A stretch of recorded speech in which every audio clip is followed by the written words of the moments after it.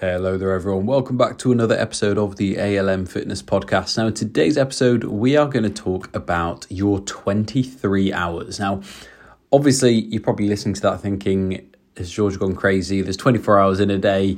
What does he mean by 23 hours? And I'll tell you what I mean. I mean all of the time that you are not exercising. So this is just assuming that we, go and exercise, maybe not every day, but on the days we do, maybe we're exercising total for about an hour, right? Including maybe travel to and from where we're going to.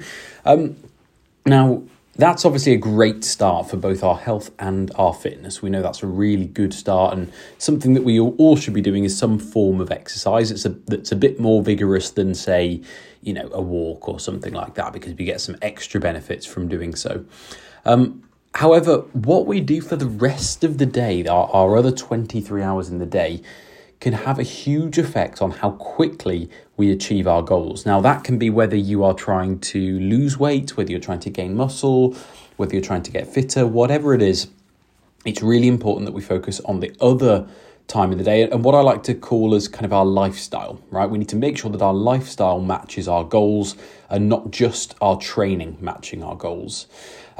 So let's give an example, as I always like to give practical examples here. So let's say you're a person who wakes up in the morning, drives to work, and then when you get to work, you have a reasonably sedentary job. So you're sat down, or maybe at your desk all day. Maybe you get up briefly just to grab some lunch, but then you sat back down in the afternoon. Then you drive home. Then you go to your exercise class, for example. Maybe that's an hour. And then after that exercise class, you sit back down in the evening watching TV, and then you go to bed. Now, if we think about that, if you kind of, when you're doing your exercise class, you may think, this is brilliant, I'm getting my heart pumping, I'm going for it. And that is true, right? You're going to get some benefits from doing that, more so than if you were to just sit down all day and not do any exercise. But what we're finding here is that the people who actually are sedentary for the rest of the day, not only are there some actual potential negative health effects that come from that, but we'll talk about that on another podcast. But in relation specifically to your fat loss goals or other goals that you might have, you're really kind of putting yourself at a bit of a disadvantage if you're able to maybe do a little bit more during the day. Now, I'm not talking about more exercise, right? The exercise is brilliant, but what I'm talking about is light intensity activity, moving about. And I'll give you a practical example of what I mean here. If you were to go for a 1 mile walk, so to just kind of give you an example of what that might be, so it's around about 2,000 steps. You could split that into two. So I believe that would be around about, how many would it be? 800 meters-ish, kind of in two different walks. So 800 meters once, 800 meters for the next walk. So if you were to do that, if you were to walk an extra mile a day, you are going to, over the week, increase your daily energy expenditure, right? The amount of calories that you burn by almost 1,000 calories. Now, obviously, that's a huge amount. 1,000 calories is the difference between, gaining weight or losing weight for a lot of people.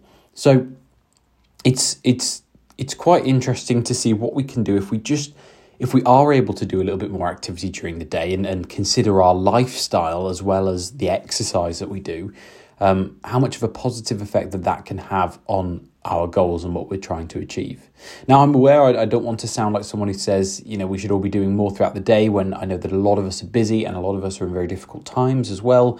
And sometimes it's just not as easy as doing that. But I think what I'm trying to get across with this podcast is hopefully get people to understand the importance of your lifestyle and what you do throughout the rest of the day, as opposed to just hyper-focusing on that hour that I think a lot of us have done and been taught to do, is focus on the bit of exercise.